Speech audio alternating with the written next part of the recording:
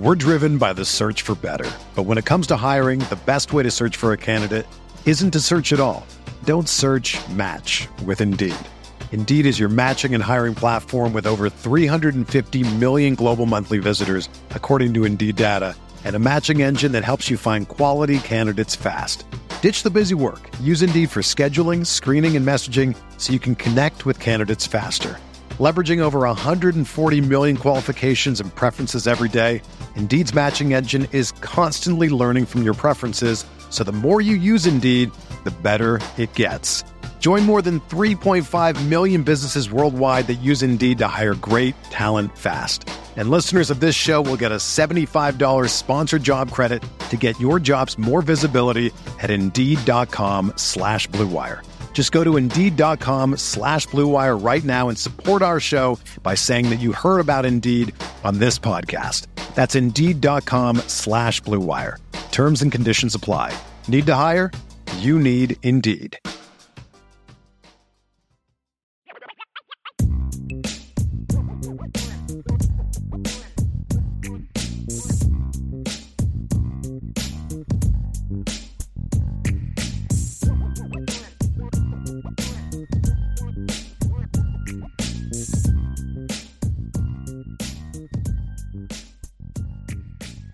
Irish-blooded will have a better year one. Oh, who will have a better year one? Fickell at Wisconsin or Matt Rule at Nebraska? That is a good question. I mean, people are saying going that Luke Wisconsin's Fickell. going to win their division. Yeah, I don't know, but I also know a couple people that think Nebraska is going to have this really big bounce back year because they have talent. They just coached poorly. And Ryan and I talked a little bit about that yesterday. We're going to find out if the problem the last couple years at Nebraska was Nebraska or Scott Frost. Ryan and I tend to think it's Scott Frost. Okay. My issue is I'm just not ready to jump on the Jeff Sims bandwagon yet. The quarterback from Georgia Tech, the transfer there. Okay. But there's a couple things that factor into this for me, Vince. And part of it is schedule.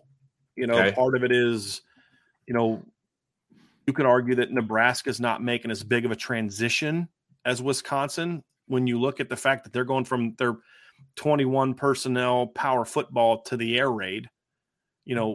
What's that going to look like? Could they drop a couple games early? Could Wisconsin struggle to make those changes, lose in September at Washington State, at Purdue, maybe drop a game at Illinois, but then upset Ohio State at home and finish really strong? Yeah, sure. And then they end up maybe don't have as good of a record as Nebraska, but they're clearly the better team by the end of the year. That's possible. But then you look at Nebraska and you say, well, their season starts off pretty rough too, at Minnesota, at Colorado, the first two games. They get Michigan at home, at Illinois, at Michigan State, at Wisconsin, home against Iowa. So, there's all these different ways you can go about it. End of the day, I just think Wisconsin has the better roster right now.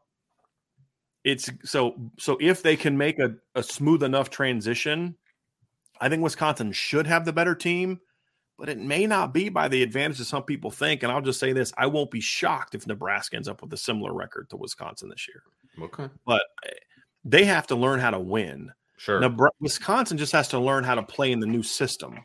Right. They don't have to learn how to win. They're a good football program. They inherited – Paul Chryst got fired because he had a bad last year, and he wasn't living up to the standard that had been set there.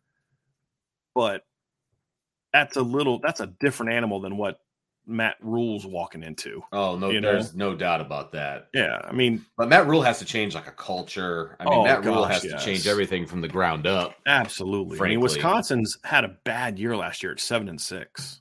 Right. That was their bad. The standard's higher. The standard at Wisconsin right now is higher than it is at Nebraska. Right. This is a guy that went 10-4, 4-3 because COVID, 9-4, and then they went 7-6 and he got fired. Right.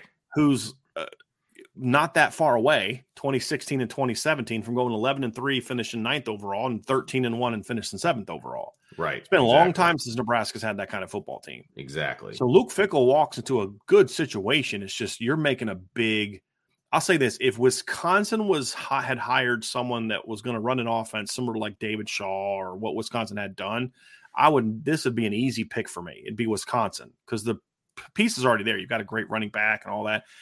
The only reason this is a discussion for me, Vince, is because that's that is a big schematic philosophical change going from what they were doing on offense, which is a pro style smash mouth football team, to Phil Longo's air raid.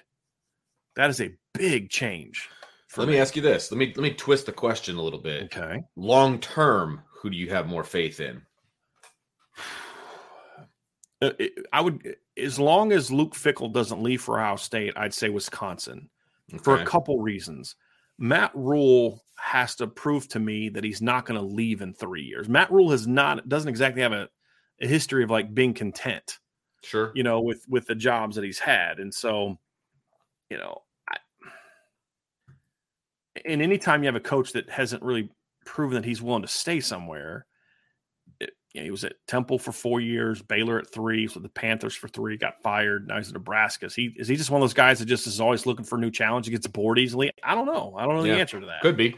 So it's hard for me to say that. Whereas if Luke Fickell doesn't leave for Ohio State, I could see him being there a long time. That's a good job in my opinion. Wisconsin's a good.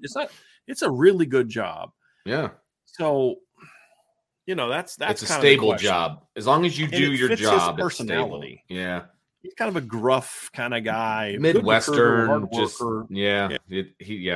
I just could see him leaving for Ohio State in a few years, but I don't know if that job's going to come open. We'll see. You think he'll be the number one candidate if that job opens up? Depends on what he does at Wisconsin.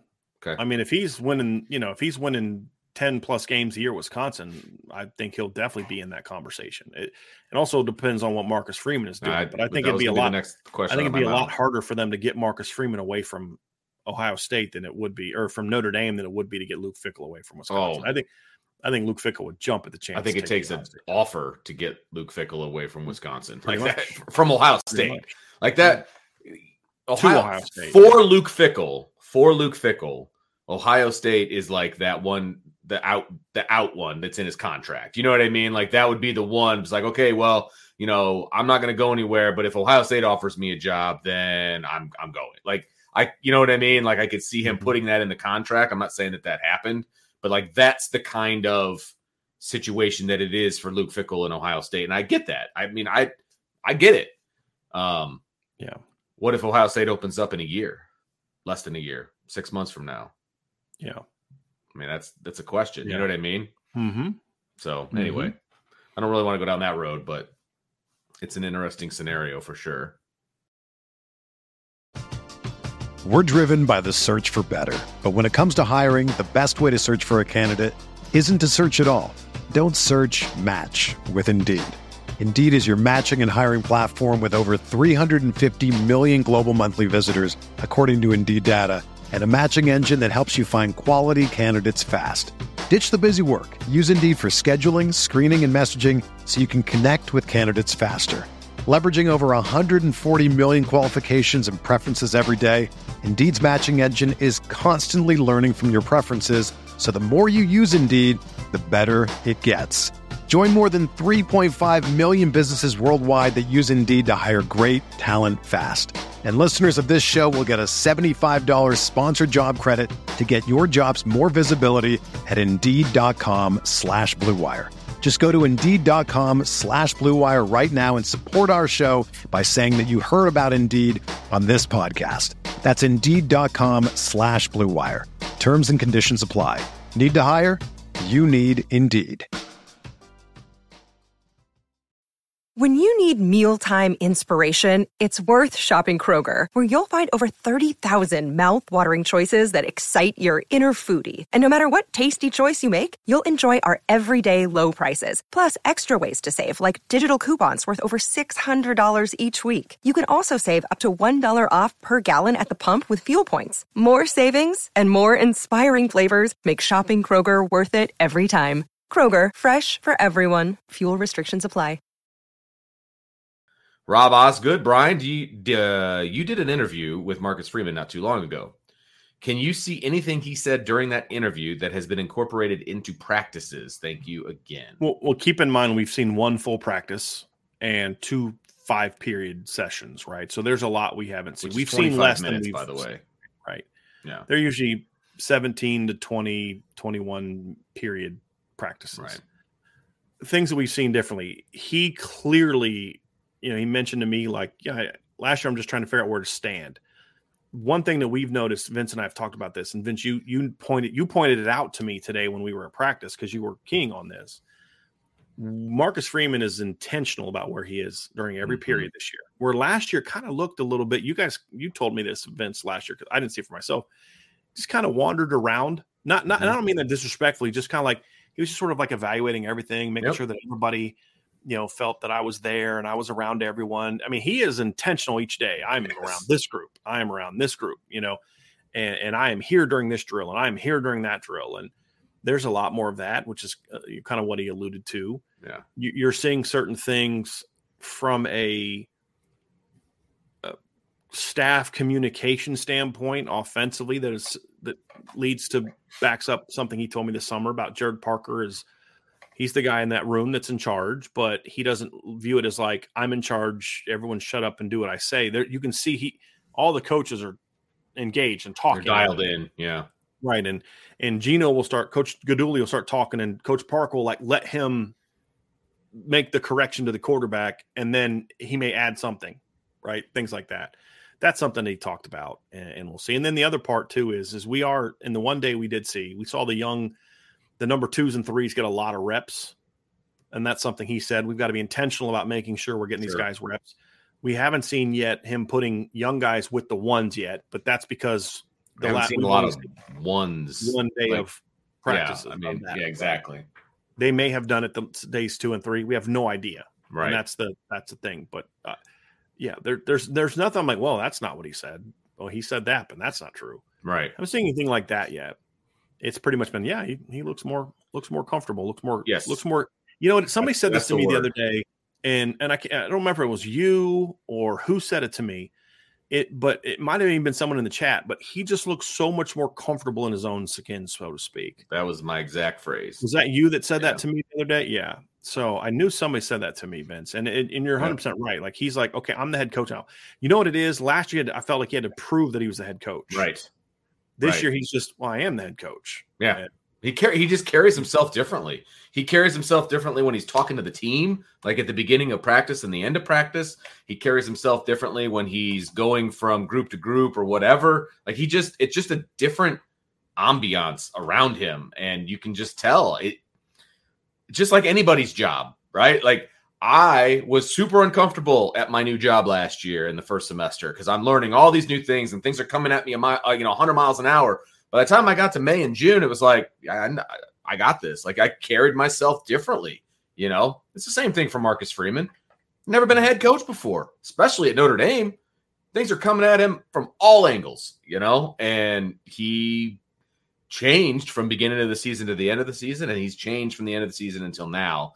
And he's probably going to continue to change a little bit, but he's just so much more comfortable in his own skin this year than we've seen him as a head coach. No doubt about it. He, and I think you and I talked about this, Brian, he looks and acts like he did when he was the defensive coordinator. Yeah. He's just comfortable. Like he knew what it was. He knew what it was to be the defensive coordinator. Now he kind of knows what it is to be the head coach. And it shows. It shows. Ooh, we got a super chat from Jim. Thank you very much, Jim. On the pike here, Vince. What's that? So we have a few of them coming. Oh, okay. Awesome. What's the biggest difference you see in Rudolph versus Harry Hiestand in practice, drills, emphasis, etc.? Have a great weekend. Volume and specific colorful words that one coach used and the other one didn't. And I don't even say that negatively. It's an observation, right? It's right. I'm not someone who ever had a problem with Coach Hiestand's coaching style. It's not what I would do, but it's who he was, and it worked. I don't care. Sure. And his kids didn't have a problem with it. Right. But what you and I talked about this, was it day 1, day 2, after day 2, the O-line drills, it's copycat of what Harry Hiestand was doing. Right. Like now I'm not saying what did Coach Hiestand do? Yeah, he's not doing that on purpose.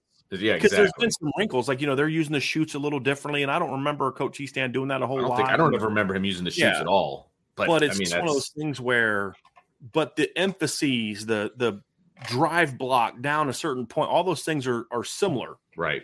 Now, does that mean he's going to get his O-line to play the same way Coach Hiestand did? I don't know. I hope so. But the emphasis, the things that they're teaching, that when, because Vince, you know what, Vince, I'm going to turn this over to you. Because you actually spent a lot of time down there right by the lineman, so you could actually hear the things he was saying. And you've been around Coach Easton, so I'm actually let you finish it. So I'll just say this: from drills and emphasis, it appears to me, from what we've seen, that it's very, very, very similar. Very and similar. Vince, I'll let you kind of finish it because you did spend. You weren't supposed to, but I'm glad you did spend some time. You don't got to tell people that. No. I know. I'm kidding.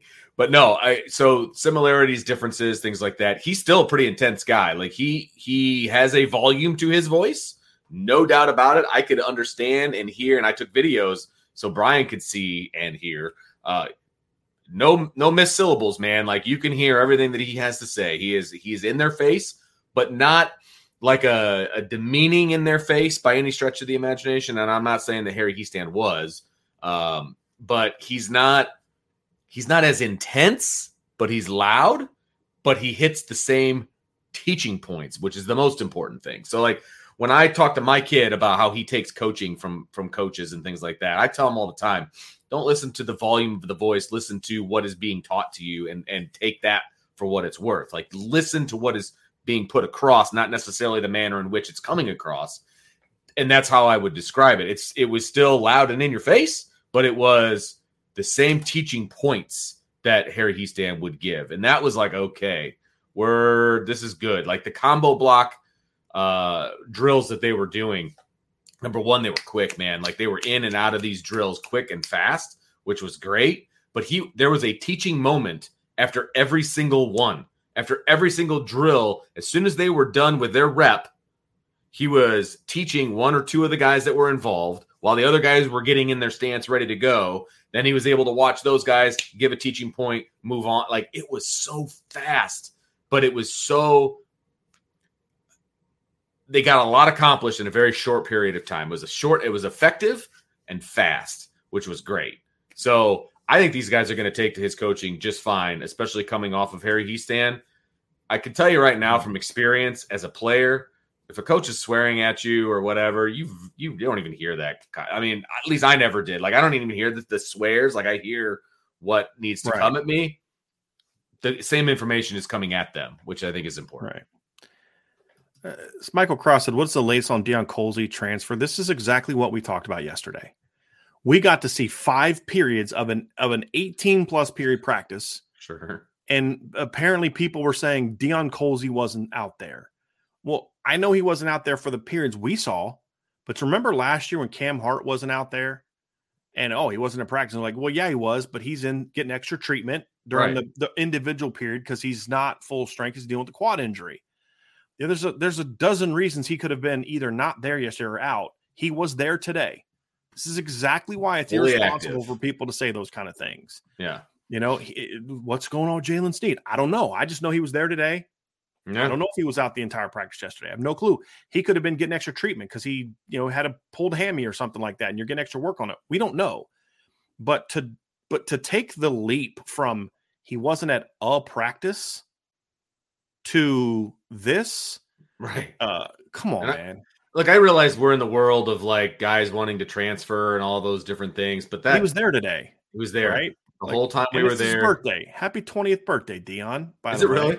Yes, it is. I saw his mama tweet that earlier today. So happy birthday, Deion. And he looked good today in 5 periods we saw. Yeah, so I mean, he still looks great, man. Yeah, he's going to contribute this year, folks. It's just, is he going to be a solid depth player, or is he like he was last year, or is he going to be a dude? That's the answer we don't know. Remains to be seen. Yeah. That's the answer we don't know. That's what I'm looking forward to. Absolutely. Yep. All right. Let's see here from Tyler Evans. We have another super chat here. Chat. Can you guys give me your top 5 hardest head coaching jobs in college football? Top 5 hardest. Well, there's a lot of different ways you could look at that. I mean, you could say hardest is just the hardest to win. I mean, UMass is one of the 5 hardest jobs in college. Vanderbilt. Football. I mean, no, that's not as hard. No, not. I mean, if we were going to like just for how hard it is to win, I mean, Rutgers is a harder job than Vanderbilt because at least at Vanderbilt, you can find those really high academic kids like Notre Dame does and get some players. I mean, that's a tougher job than Vanderbilt is to me. I mean, you could find jobs like that. I would say like Akron is a terrible job. So those are more badges, but those are also hard. I would say, so let's try to look at it this way to answer. What's the criteria? What's the criteria of the Power 5 teams? What are the programs where it's teams that have a shot to really be competitive? What are the 5 hardest to maximize your potential as a program? What are the 5 hardest programs to maximize what you can do as a program? I would say that not taking into account like the outside stuff, like having to go to speak to alumni groups and like all of the part of it. Stuff. I mean, that's part of it. That's part of the challenge of a head coaching job, I think. Okay. No, I absolutely agree. I didn't know if we were just referring to what's on the field or just like the entire job itself. So, okay, good. All right. I just want to make sure I got the right criteria in mind. I mean, look, Notre Dame's all the things that go into making a job difficult, where I just can't coach football all the time. Right. All of it. Location, academic standards. It's a bad part of the country that people don't want to go to. Or, I mean, anything that makes that can be considered a challenge to you reaching your full potential as a program. Okay. I would say Notre Dame is in that conversation. Yes, I would agree. For me, for sure. No doubt. I would say that Syracuse is a really hard job, because the talent in the region is not what it used to be. Okay. It's northern New York, so it's cold. It's not really a great town. It's a basketball school. It's hard to win in football at Syracuse. I would put that in my top 5, Vince, of hardest jobs in college football. Wow. I think Texas is a very hard job. A lot of people don't think that it is, but it's a hard job for the same reason Notre Dame's hard. Correct. But it's also got it's got mixed in there some of the insanity that like makes Florida a tough job. Now, Florida's not my top 5, but there's this unrealistic expectation of who you are as an institution in a program. And when a coach doesn't live up to that, they get run out so easily. And even when they don't get fired right away, like Tom Herman didn't get fired right away when things started going bad. It was just more of they made it such a toxic situation that it was going to be almost impossible for him to reach that potential as a program. It's a really challenging situation. Texas doesn't have the history that people think that they do. They're a blue blood, but like they're not Bama. They're not Notre Dame. They're not even Ohio State, in my opinion, in a lot of ways. So I think that's a really hard job as well. And everybody in the country wants your players from your state. It's not, and it's gotten harder recently as more and more kids are willing to leave their part of the country. Outside of Florida in the Southeast, there's more and more kids from California, Texas, all those that are more willing to leave and go somewhere else. And that's made the Texas job harder. I'm trying to think of others, Vince, that are challenging jobs. I mean, you could look at. I mean, what about like a Cal? That's a good one. That's a real good one.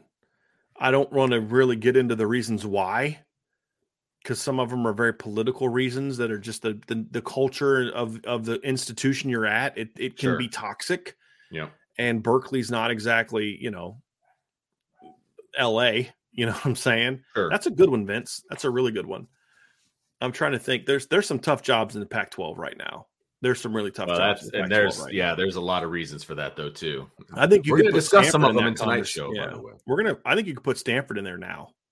Yeah, because the school doesn't support. Because they don't care. Yeah, Vanderbilt's willing to spend money to support the football team. Right. It's Vanderbilt's a tough job. Don't get me wrong. You could argue that Stanford or Vanderbilt's tougher. You could put Vanderbilt in the top 5 with this criteria, right?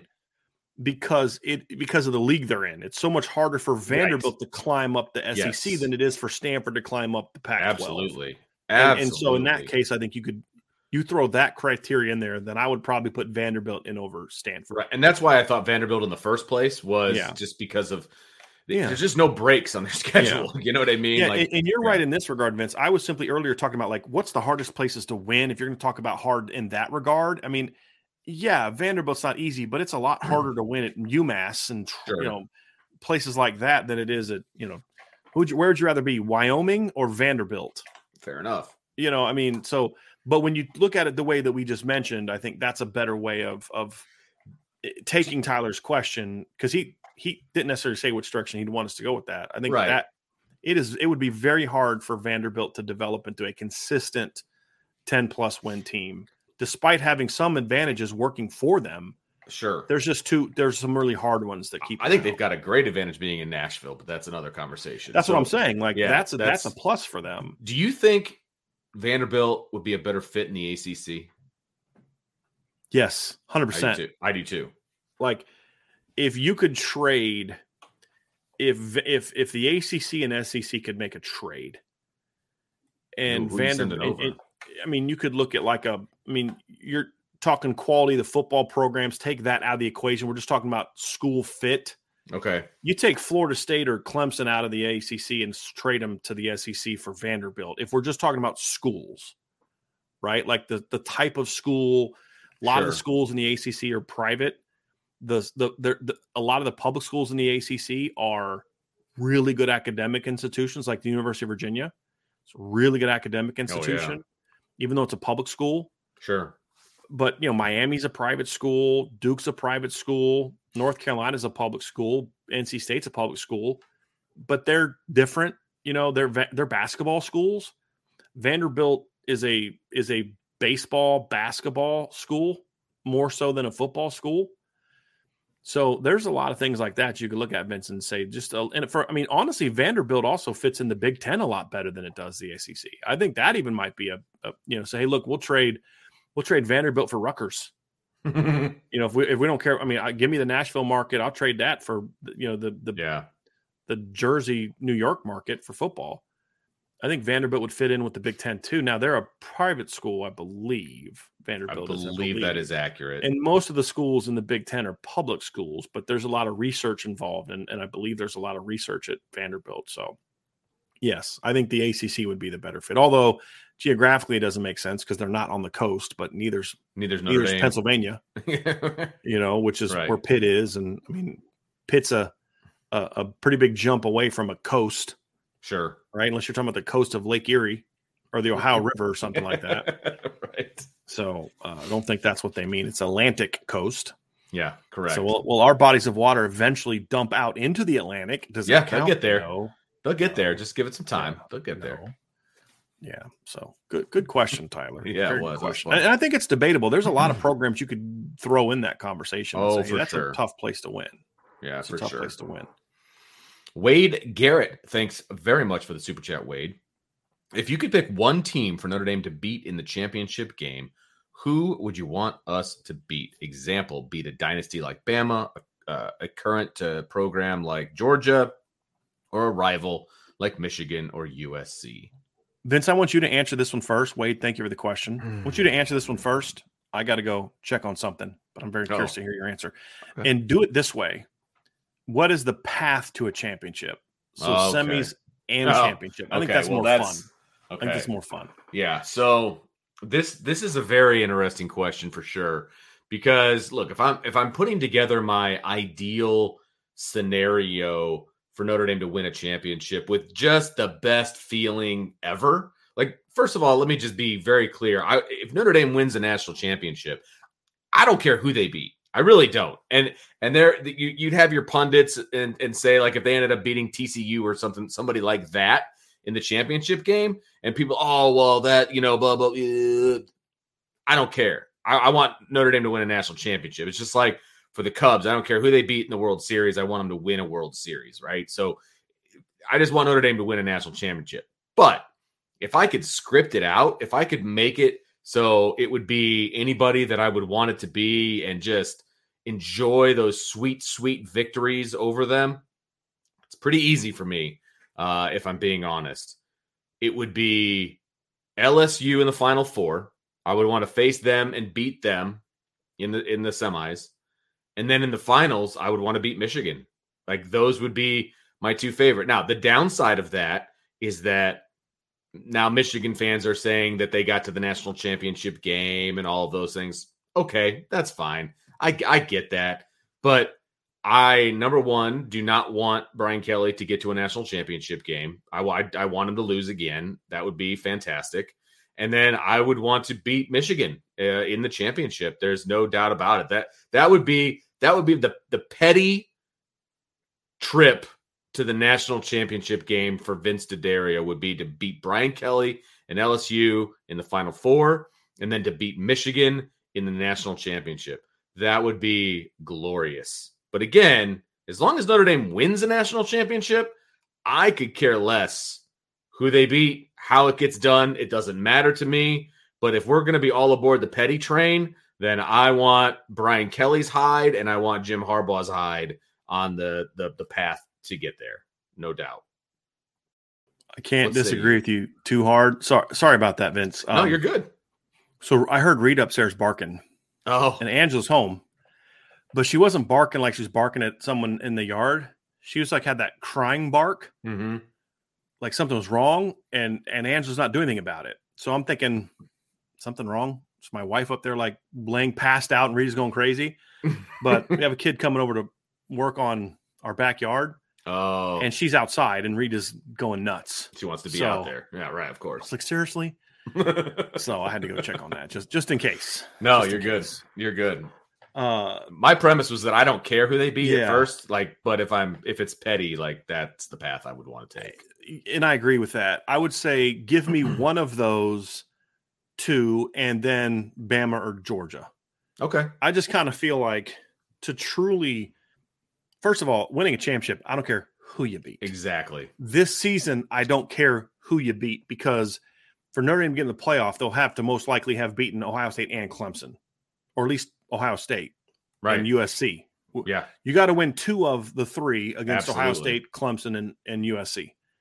And to me, to be a playoff team, you got to beat Ohio State. It's going to be tough for me to justify it, depending on, obviously there's all types of things that can happen. But, when I look at it, I feel like to win a title, you have to beat one of those 2. And if I were to get super petty, but also still feel the same way that I do, I would say, beat LSU in the semifinal, and then, beat Georgia or Bama in the championship, knock out 2 SEC teams. Sure. But the other way to do it is to beat Georgia or Alabama in the semifinal, have Brian Kelly get beat by Jim Harbaugh, and then beat Jim Harbaugh in the championship. That would either way. That would I combine, don't want Brian Kelly making it to the championship game. That would combine the 2 of you got to beat one of the big boys. But in reality, if you beat Ohio State, Clemson, and USC, it doesn't matter who you beat in the next 2 rounds. Right. You'll have beat some great teams. But I just feel nationally, from a perception standpoint, it would help. Sure. To beat one of those 2 teams, in my opinion. I absolutely get that. Absolutely. But as long as they're hoisting the trophy, Vince, I do not care. Because, did Notre Dame beat a great team? One of Notre Dame's least impressive bowl victories of the Lou Holtz era was the one over West Virginia that won them the championship. But it won them the championship because they had already beaten probably the 2 best teams in the country that year, 2 of the 3 best teams in Michigan and Miami. Right. So it didn't matter West Virginia was just the coordination. They had to take care of business. Yeah, exactly. Yeah, you had to do what you had to do, but that was the coordination. You'd already beaten the big dogs. The win the next year was an even bigger win than the one over West Virginia, but it was what you did in the regular season. So there's a little bit of that for Notre Dame this year because they play Ohio State. Now, next year, Vince, were your 2 best games like Miami, next year's Florida rough. State, A&M? Yeah. You're going to need to beat one of the big boys in the playoff Agreed. to get the respect if that's your first title. Right. I would say that. But a title's still great. It just what's the one that just shuts everyone up? Exactly. You got to beat one of the big boys. Right. And I want to be very clear. I don't care how they get to a title. So if they win a title, I'm going to be over the moon ecstatic. But I wouldn't mind, putting my stamp on it on the way there. That would make it a little bit sweeter if it's possible. Yeah, I'm with you on that. With you on that. Irish-blooded, rank 'em best to worst. Mexican food, Italian food, barbecue food. Best to worst, Italian number 1, barbecue 2, Mexican number 3. Be it. Mine is Italian number 1, Mexican 2, barbecue 3. Okay, it's not a big hard barbecue for me to, fan. It has to be done right. It depends on what kind That's of fair. barbecue. So, if I'm in North Carolina, barbecue is 3rd on my list. If I'm in Texas or Kansas City or Memphis or something like that, barbecue's 2nd, borderline number 1. It just depends on where you're getting it from. That's fair. The real vinegar-based stuff. I spent a year college in North Carolina, and I did not like the pulled pork and the beef barbecue and stuff down there because it's a vinegar based barbecue, and I just didn't like it. I'm more of the smoked and the sweet and the tangy and that kind of barbecue more for me. So that would be it for me. But barbecue food can also be like fried chicken. Like chicken and stuff. I mean, it's just sure. Yeah, it's pretty good. With threats to our nation waiting around every corner, adaptability is more important than ever. When conditions change without notice, quick strategic thinking is crucial. And with obstacles consistently impending, determination is essential in overcoming them. It's this willingness, decisiveness, and resilience that sets Marines apart. With our fighting spirit, we don't just fight battles, we win them. Marines are the constant our nation counts on to fight the unknown. And through adaptable problem solving, we do just that. Learn more at marines.com. Hey, it's Kaylee Cuoco for Priceline. Ready to go to your happy place for a happy price? Well, why didn't you say so? Just download the Priceline app right now and save up to 60% on hotels. So whether it's Cousin Kevin's Kazoo Concert in Kansas City, go Kevin, or Becky's Bachelorette Bash in Bermuda, you never have to miss a trip ever again. So download the Priceline app today. Your savings are waiting. Go to your happy place for a happy price. Go to your happy price, Priceline. All right, let's get to some more. It's a good question here. Let's get another. We got one from I like these. I like the ones that go off the map a little bit. Yeah. Those are kind of fun. Yeah, we like to have some of those on a Friday. It's fun absolutely now. Italian food, man. It's hard to beat Italian food. I like you throw me some pasta with Alfredo, throw a little chicken in there, maybe some mushroom. Like I'm all day long, and that's probably why I look the way that I do. But I don't care. Life's too short. All right, probably even shorter for me because I eat a lot of Alfredo. All right, Domer Grizz. Here we go. Happy fall camp. Which past O-lineman did you think would be a dude, but then never emerged? I love the reports on Tosh and Rocco and hope that means that they won't be the future answer to this question. That's great. Yeah. Which O-lineman did you think would be a dude, but never emerged? Thinking of some offensive linemen that had high rankings coming out of high school that never emerged. I'm trying to think. I actually liked Jimmy Byrne coming out of high school. I did. I thought he was a pretty good player. Trying to think of a guy that never really emerged. I mean, Tristan Hodge didn't emerge at Notre Dame, but he was a multi-year starter at BYU. Although I wasn't quite as high on him as some of the rankings, but I think he was a good player. Thought would be a dude, but I didn't think it would be a dude. That's the thing I'm trying to get at. Who would be? Oh, sure. I got one. Oh, there was a lineman under Charlie. I'm trying to remember. It was really Matt Romine from Oklahoma. I thought Matt Romine was going to be a dude coming out of high school. And he was back in the 06 class, I believe. I could be wrong on that. Let me look that one up real quick. I thought Matt Romine was going to be a dude coming out of high school. 07 class. I really liked him coming out. And he never really emerged at Notre Dame. I don't know that he ever started a game, maybe one, but he was a primary backup. I thought he was going to be a really, really, really good player. Army All-American. Yeah, he never started. Played in only 15 games in 3 years. Never started.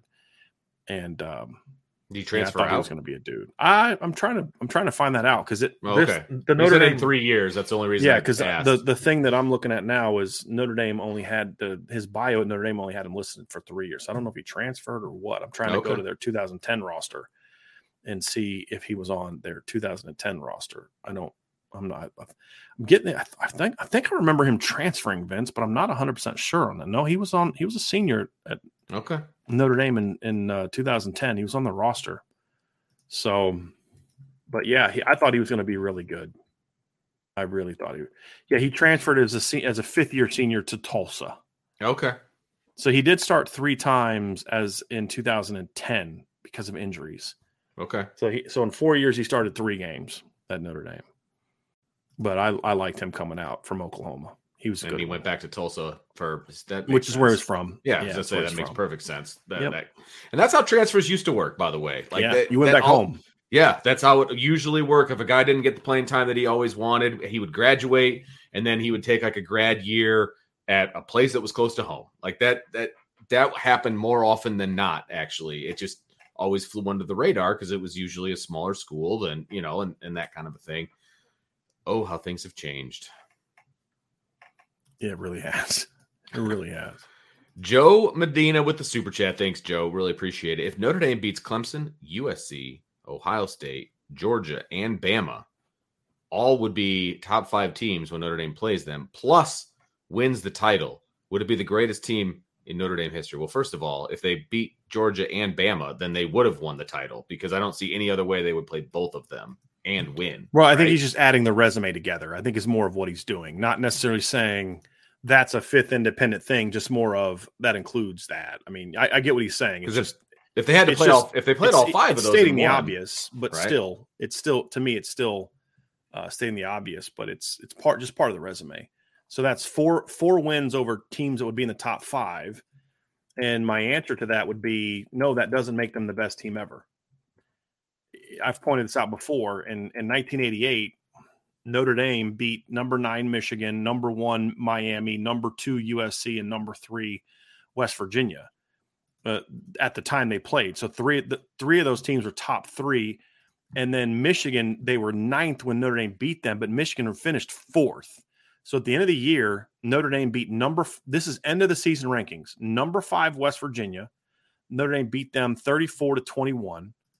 They beat number 2 Miami at home. We remember that game, right? 31-30. They beat number 4 Michigan 19-17 in the opener. And then they beat number 7 USC 27-10 at USC, which would pretty much match what you're referring to. In this scenario, Georgia would be Miami.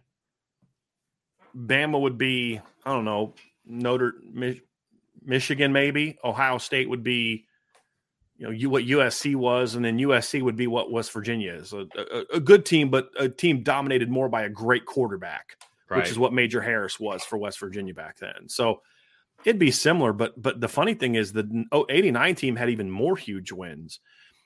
You'd have to go back to some of the teams in the 40s where, yeah, they may not have beat as many. I don't know, like if Frank Leahy's teams beat a bunch of top 5 teams, but those teams were just so incredibly dominant, Vince. I mean, you just look at some of the scores of some of those games in 47 and 49, especially. 1947, I'm looking at it. Notre Dame won 40-6, 22-7, 31-0, 21-0, 27-0, 27-7, 26-19, 59-6, and 38-7. That's a lot of one score to 0 games there. Yeah, it's pretty good. Yeah, that's pretty good. I mean, they defense. Beat USC, finished number 8. Army finished 11th. You beat some pretty good teams back then. 1949, Notre Dame beat 49-6, 27-7, 35-12, 46-7, 40-12, 34-21, 42-6, 28-7, 32-0, and 27-20. If you really want to have some fun about dominance, Vince, y'all are going to enjoy. Y'all young bucks just sit back and enjoy this. When the older folks are sitting there screaming, "Why aren't you talking about 66?" I'm getting there. Okay. In 1966, Notre Dame beat number 7 Purdue, whose quarterback I believe was Bob Greasy, 26-14. They beat Northwestern 35-7, Army 35-0, North Carolina 32-0. At number 10, Oklahoma 38-0, Navy 31-7, Pitt 40-0, Duke 64-0. Number 2, Michigan State, they tied 10-10. Notre Dame was missing their starting quarterback. I think their starting running back got hurt that game. And then a lot of people didn't like the fact that they ended up tying that game. But and Notre Dame went out the next week on the road against number 10 USC and beat them 51-0. That team had 6 shutouts. They gave up one game that they allowed more than 10 points, and that was against Bob Greasy's Purdue team that finished the year ranked 7th that season in the polls. So it's yes, beating those teams, but you just look at the dominance of some of those Notre Dame teams that year. I mean, you win the title basically by beating John McKay's number 10 Trojans on the road. 51-0. You gave up on the season. They gave up 38 points for the entire season, 24 of those were by the number 2 and number 7 teams. So it's not just about who you beat, but how dominant were you when you did it. And it would be hard to top that when you just talk about you're going to say greatest teams. But I will say this, if they do what you're saying, they would definitely be in the conversation, in my opinion. Yeah. That level of difficulty, because here's the difference. Like that 1966 team didn't play in the postseason. They weren't allowed to play in bowl games yet. This team would have to not only beat Clemson and USC and Ohio State, but then to his point, so that's 5 teams, right? Then you'd have to go into the postseason and then win against Georgia and Bama. That's something those other Notre Dame teams never did. Frank Leahy never played in a bowl game. Our Ara Parseghian didn't play in a bowl game till what? 70, 69, 70? I think 69 was their 70 was their first bowl game, I believe, under Ara. No, can you imagine I'm wrong. Notre Dame I'm looking at the wrong team. And knowing that your path goes through Georgia and Bama or Bama, Georgia, whatever, like it's like, okay, here we go. 69 was the first time Notre Dame played in a bowl game since was it 25 when they played in the Rose Bowl against Stanford? I think it was the only bowl game they played in until 69. So it would add a degree of difficulty that would make them in the conversation. But the point being, Joe, to make a short story long, there'd have to be a level of dominance to that win, those wins, a lot of those wins, to match up with what some of these other great Notre Dame teams have done. The 88 team was pretty dominant, but not to the degree of like the 66 team was, or teams like that. That's kind of what makes it a little bit can make it a little bit challenging. Sure. So the other thing too is, last part for me, Vince, is it's hard to compare teams from different eras. So if you're talking about the greatest team ever, how can I compare what Notre Dame would face to what Knute Rockne faced? It's such a different animal. Right.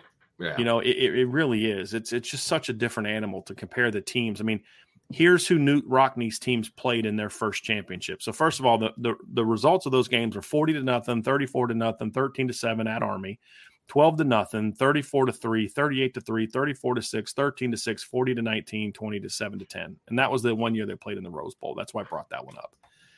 But here's who they played: Lombard, Wabash, Army, Princeton, Georgia Tech, Wisconsin, Nebraska, Northwestern, Carnegie Tech, and Stanford. I have no concept of how to compare those teams to modern teams. Right. I can they beat Carnegie Tech. I don't know. Was Carnegie Tech really good history back then? I don't have a clue. Didn't Carnegie Tech have like one of the didn't Georgia Tech beat them by I don't know, in a college football game? I'm trying to look this up. Most points scored in a college football game. It was 200. Oh, it's Cumberland. Georgia Tech scored 222 against Cumberland. But Carnegie Tech. I don't know anything about Carnegie Tech. I don't know what kind of football program they have. I have no clue. I think they're actually looking at it now. They're still in existence. The Carnegie. It's Carnegie Mellon. They're a Division III team. Yeah, so, it's Carnegie Mellon is what they are now. So they're in the playoffs last year. So I mean, the point being is, I have no concept of how to compare that to the schedule that Notre Dame would pay in 2023, and that's why I just don't. I don't know that we can ever really truly have the conversations about greatest ever. I think it needs to be more of generations. Like there's never been. I don't care how good the 2019 LSU team was. You can talk to me about Notre Dame's 1966 team gave up 34 points for an entire season. That's a lot harder to do than scoring 49 like LSU did. But it's like, but is that really fair to say? Because it was such a different game then than it is now. There's no way a team in today's era could only give up 34 points in an entire season. It's just not possible. Mm-hmm. Unless, I think it actually happened in 2020 a couple times, because there's a couple teams that only played like 3 or 4 games, maybe. That's the whole thing, Vince, is it's just impossible to compare those eras. It really is. Exactly. In 2020, Vince, the fewest points given up that year was 50 by a team that played 3 games. Notre Dame did that an entire season, and including beating multiple top 10 teams that year. So it's impossible to compare eras like that. I mean, what was Notre Dame's record in 1966? It was 10-0-1, 9-0-1, 9-0-1. So they gave up 3.4 points per game. You know what I mean? Like, how do you compare that to something nowadays? It's impossible. So the whole greatest of all time. Yeah, that year Notre Dame outscored their opponents 36.2 to 3.8. That's pretty good. Yeah, I mean, how do you? And I don't even think that's accurate. Hold on a second. 14 plus 14 plus 10. Oh, that's 38. I counted it wrong. I counted 34. They gave up 38 points an entire season. They gave up 3.8 points, outscored their opponents 36.2 to 33.8. It's ridiculous. How can I possibly compare what Notre Dame is going to do this year to that? It's impossible. If they match those numbers, then greatest team ever. If they give up 3.8 points a game, to me, when does it start? When do you compare generations? It would be one of the best champions that Notre Dame has ever had. It just depends on dominance over your competition. And that would be kind of what I would say. Because, if you look at the 66 team, the number 2 team in the country that year was Michigan State. And they had a great team that year. They finished ranked number 2. They went 9-0-1 as well. They outscored teams 29.3 to 9.9. So, again, different numbers, but Notre Dame was basically a third of that. They were gave up 3 times as many points as Notre Dame. So, it's hard to have those conversations, man. It really is. It really is. But it's still fun, though. That's the thing. It is still fun to have those conversations. It's just meant to be fun, not meant to be like, you see those people on TV like having these really heated debates about greatest ever, and I'm like, what are we doing here? It's just like you guys are really mad about that, and you probably shouldn't. Is my opinion. Tyler Evans has a super chat though. I want to win a national championship this year, but I'm going to get on Vince's petty train. Whoop whoop! I want to beat Michigan in the national championship game in the near future with CJ Carr at quarterback. Man, I would actually not want to do that, honestly. Because I wouldn't. That's got to be tough for the Carr family. Oh my gosh, yes. It'd be a great story, but that'd be really hard for them. I don't know that. When is Michigan back on this game? Is that a planned thing yet? No, it'd have to be in the playoff.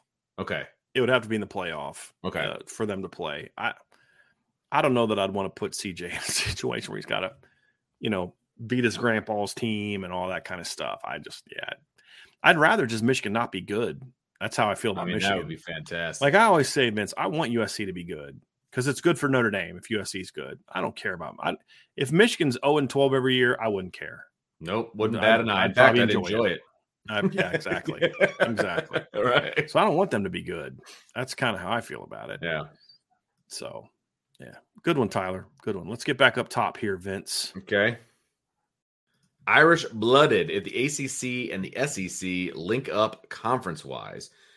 Do you think that is the realistic end of Notre Dame being able to compete for championships without conferencing up, seeing all the other conference moves? We keep doing all these random hypothetical things. If the ACC and SEC link up, then we can have that conversation. But no, there are so many things. In fact, I've heard people bring up like there could be lawsuits to the teams left out of them for monopolizing. I mean, there's so many things that have to happen. If the only way that Notre Dame's going to join here, guys, I'm going to say it again. There's one thing that will force Notre Dame to join a conference outside of they just can't make money anymore. Okay. And that is that the conferences get to the point where you have no path to a championship unless you're in a conference. That is it. That is it. So even in this scenario, if all the leagues combine, the Big 12 all goes to the Big 10, the ACC all goes to the SEC, the Pac-12 splits up between the two, there's 2 mega conferences, as long as they can play 12 games and there's no rule saying you have to be in one of those 2 conferences to be in a championship, to be in the playoff, then Notre Dame's not going to join a league. Exactly. It just, they're at least they're not going to be forced to join a league. That's it. So if you want to say what's the realistic end of Notre Dame being a contender, it's it could be a de facto, no one will schedule them, but that's not going to happen, right? If they make a rule that says you can't be an independent, be in the playoff, that's when Notre Dame will join the league. Correct. Most likely. Path to the national championship is a big box that needs to be checked for Notre Dame to be an independent. And as long as they can check that box, that's one of the things that's going to keep them independent. And even then is financial stability from the TV contract. Yeah. Even then, it would depend on who your leadership is at the school. Because let's not forget, there was a long time the leadership at Notre Dame was perfectly content not letting them play in bowl games, knowing that it might cost them some championships sometimes. So it's just a lot of factors in it. But we those are just all hypotheticals. I don't see it. I just don't see it anytime soon. I really don't. Here's a better one from Irish Blood. I'm kind of busting your chops a little bit Irish Blooded, but here's a better one. Preferred vacation: the mountains, hiking, and wildlife, or beaches, sand, and sun. Of those options, I would probably go with mountains, hiking, and wildlife for me. I'm not a big beach guy. Oh, I'm beaches, sand, and sun all the way. Yeah, I'm not a big fan of. I mean, part of that, Vince, is you grew up and spent your whole life in Indiana. I spent half my life in Virginia Beach, right by beaches, and you just get a little tired after. And a while. I get that, and they're dirty. And the other thing that goes along with it is the happiness of the person that I would be vacationing with. Sure. And well, you know what? That's a good point, because that might be part of the reason that I picked this one. For me, because my wife likes to snowboard and ski and stuff like that. That's not my Angela would much rather go to the mountain, even if it's in the summer. If she can find a mountain range where she can go snowboard, she would much rather do that than go to the beach. Yep. So it's part of it. But I've never been a big beach guy. Like, I'm just not a big fan of that. But the preferred vacation for me would be, honestly, like getting a big, really cool RV and just spending the whole summer just sightseeing. That'd be so much fun. Go to different battlefields and go to some sporting events and things like that. That'd be a lot of fun. That'd be the ideal thing. I've said in the past, I used to have a dream of, when I retired, I was going to get an RV and literally spend a whole summer going to every Major League Baseball park. But now I don't really watch Major League Baseball anymore, so I don't really care. So what I may do when I retire is just do that, where I'm just going to, the whole season, when I retire, Angie and I are going to get a really big old cool RV, and we're going to go to a different college football game every week. So week 0 to week 13 to all of it. I'm going to get a big, plan it out, make it happen. Yep. So that's a good retirement plan for me. That'd be a lot of fun. A lot of fun. Unless Notre Dame's a title contender, then I might just have to say, I'm sorry, I can't. I'm going to do that during the bye week, but I'm going to be at all the Notre Dame games. Right. Watch my boys. Irish Blooded, if you could pick a quote-unquote new annual rivalry with any school in the country, who and why? So I'm assuming Notre Dame, right? So Notre Dame's got to pick a new annual rival. I mean, we've talked about this a little bit. I would like to go back to playing Michigan State or Purdue every year. Those are ones. That's technically restoring a rivalry, not a new one. So if I'm going to stick to the new part, I've said this before, probably Tennessee. I don't know why. I just have always kind of liked the idea of playing Tennessee. They had some really good games when I was a kid. There's recruiting advantages to it. I mean, you could make a case for maybe a Texas team. I know people said Texas would be a good one. That's what I was going to say.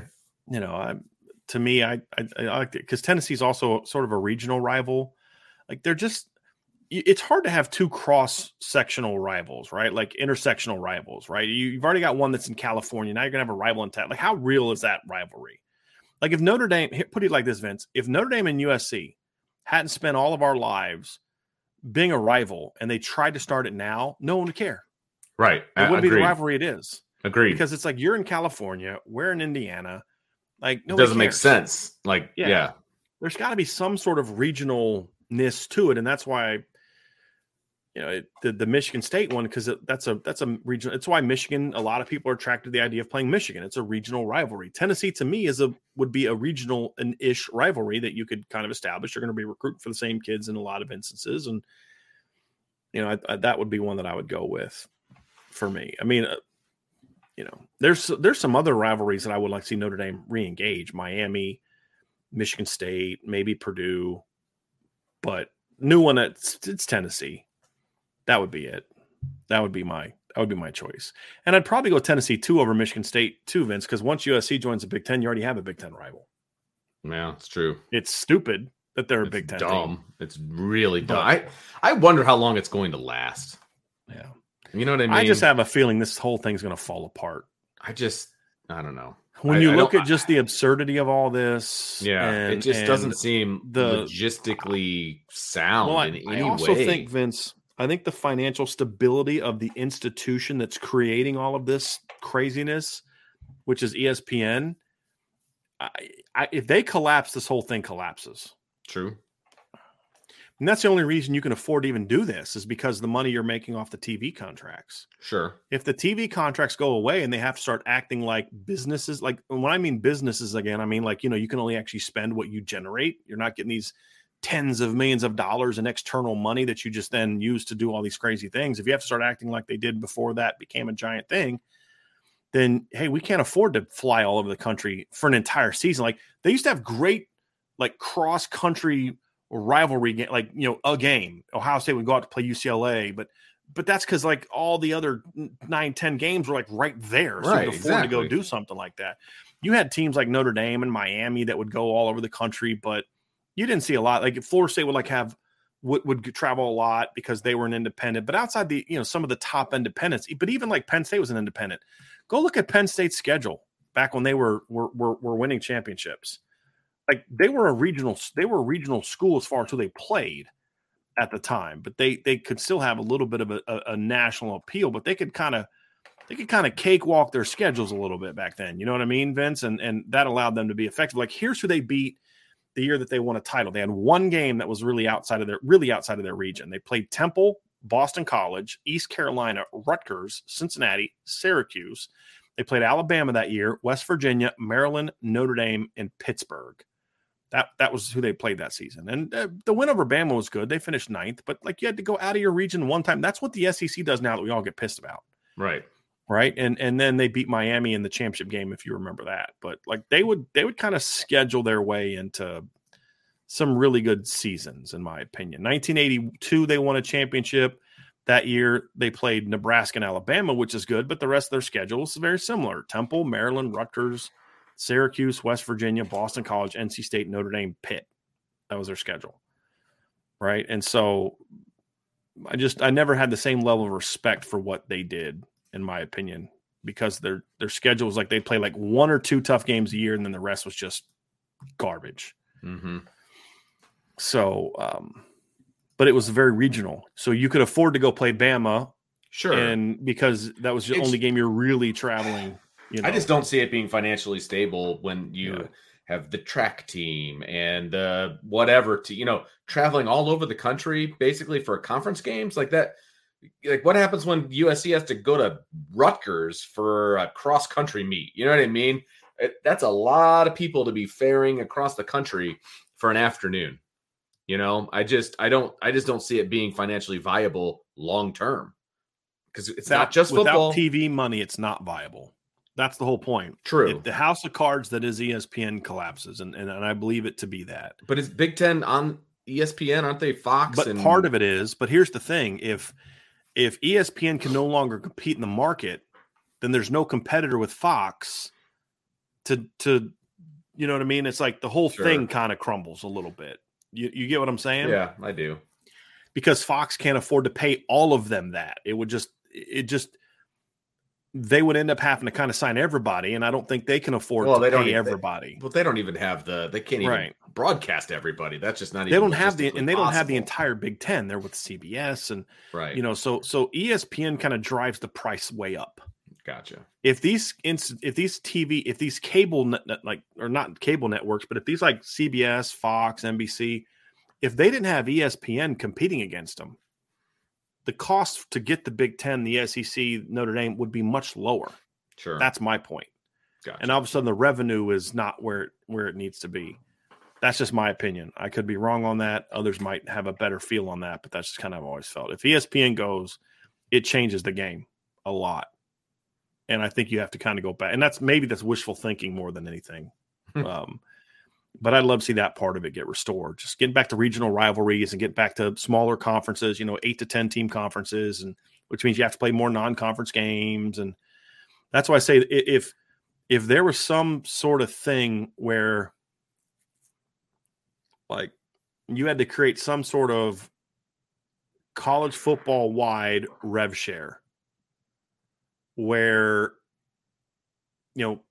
it might even have to be a congressional thing or have to go to court to win this battle. But if the NCAA was able to somehow get Congress to act to say, hey, look, from a TV revenue standpoint, we need to have all the NCAA institutions under one contract. You're signing with the NCAA because right now you sign with the conferences. Right. And if there was some sort of, okay, we're going to take the Power Fives out and they're going to be their own thing, and we're going to sign one big TV deal with all the different networks. They're all going to host our games, and we're going to take that money and split it between all 65, 66, if you add some, let's say 70 Power 5 teams. Well, then the Power 5 is no longer a thing. Now we can go back to more regional divisions, right? And so now the Southwest Conference comes back. The Big 8 comes back. The SEC comes back to its original form. The ACC. There might even be some say, hey, if this is being split, I want to be an independent again. You know, we don't want to be stuck in this league. We want to be here. I think you'd see a lot of things like that come back. Why do we don't have to go? Because the only reason the USC and UCLA are joining the Big Ten, Vince, is money. They don't. Sure. It's not that we'd love to just be able to fly all the way across 3 time zones in order to play football and hockey and field hockey and track and baseball and softball. We'd love to do that. No, it's because we want that extra 30, 40, 50 million dollars a year in TV revenue. No doubt. And it's worth it for us. So if all of a sudden that TV revenue thing went away because whatever the contracts they sign, all the combined, hey, CBS, you get this many games, and NBC, you get this many games, and we're going to take all the TV revenue and you're going to split it up evenly between the 70 Power Fives, then all this stuff goes away. Mm-hmm.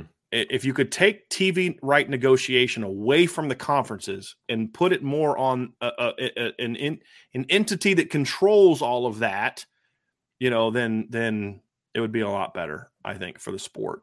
And you could go back to some of the regional rivalries. The fact that we're even having a conversation about whether or not Michigan and Ohio State should stop playing at the end of the year speaks to the absurdity of this whole thing. Ridiculous. And both head coaches don't care about it because, again, it's just that game also doesn't ridiculous. have this. Yeah, it's frustrating.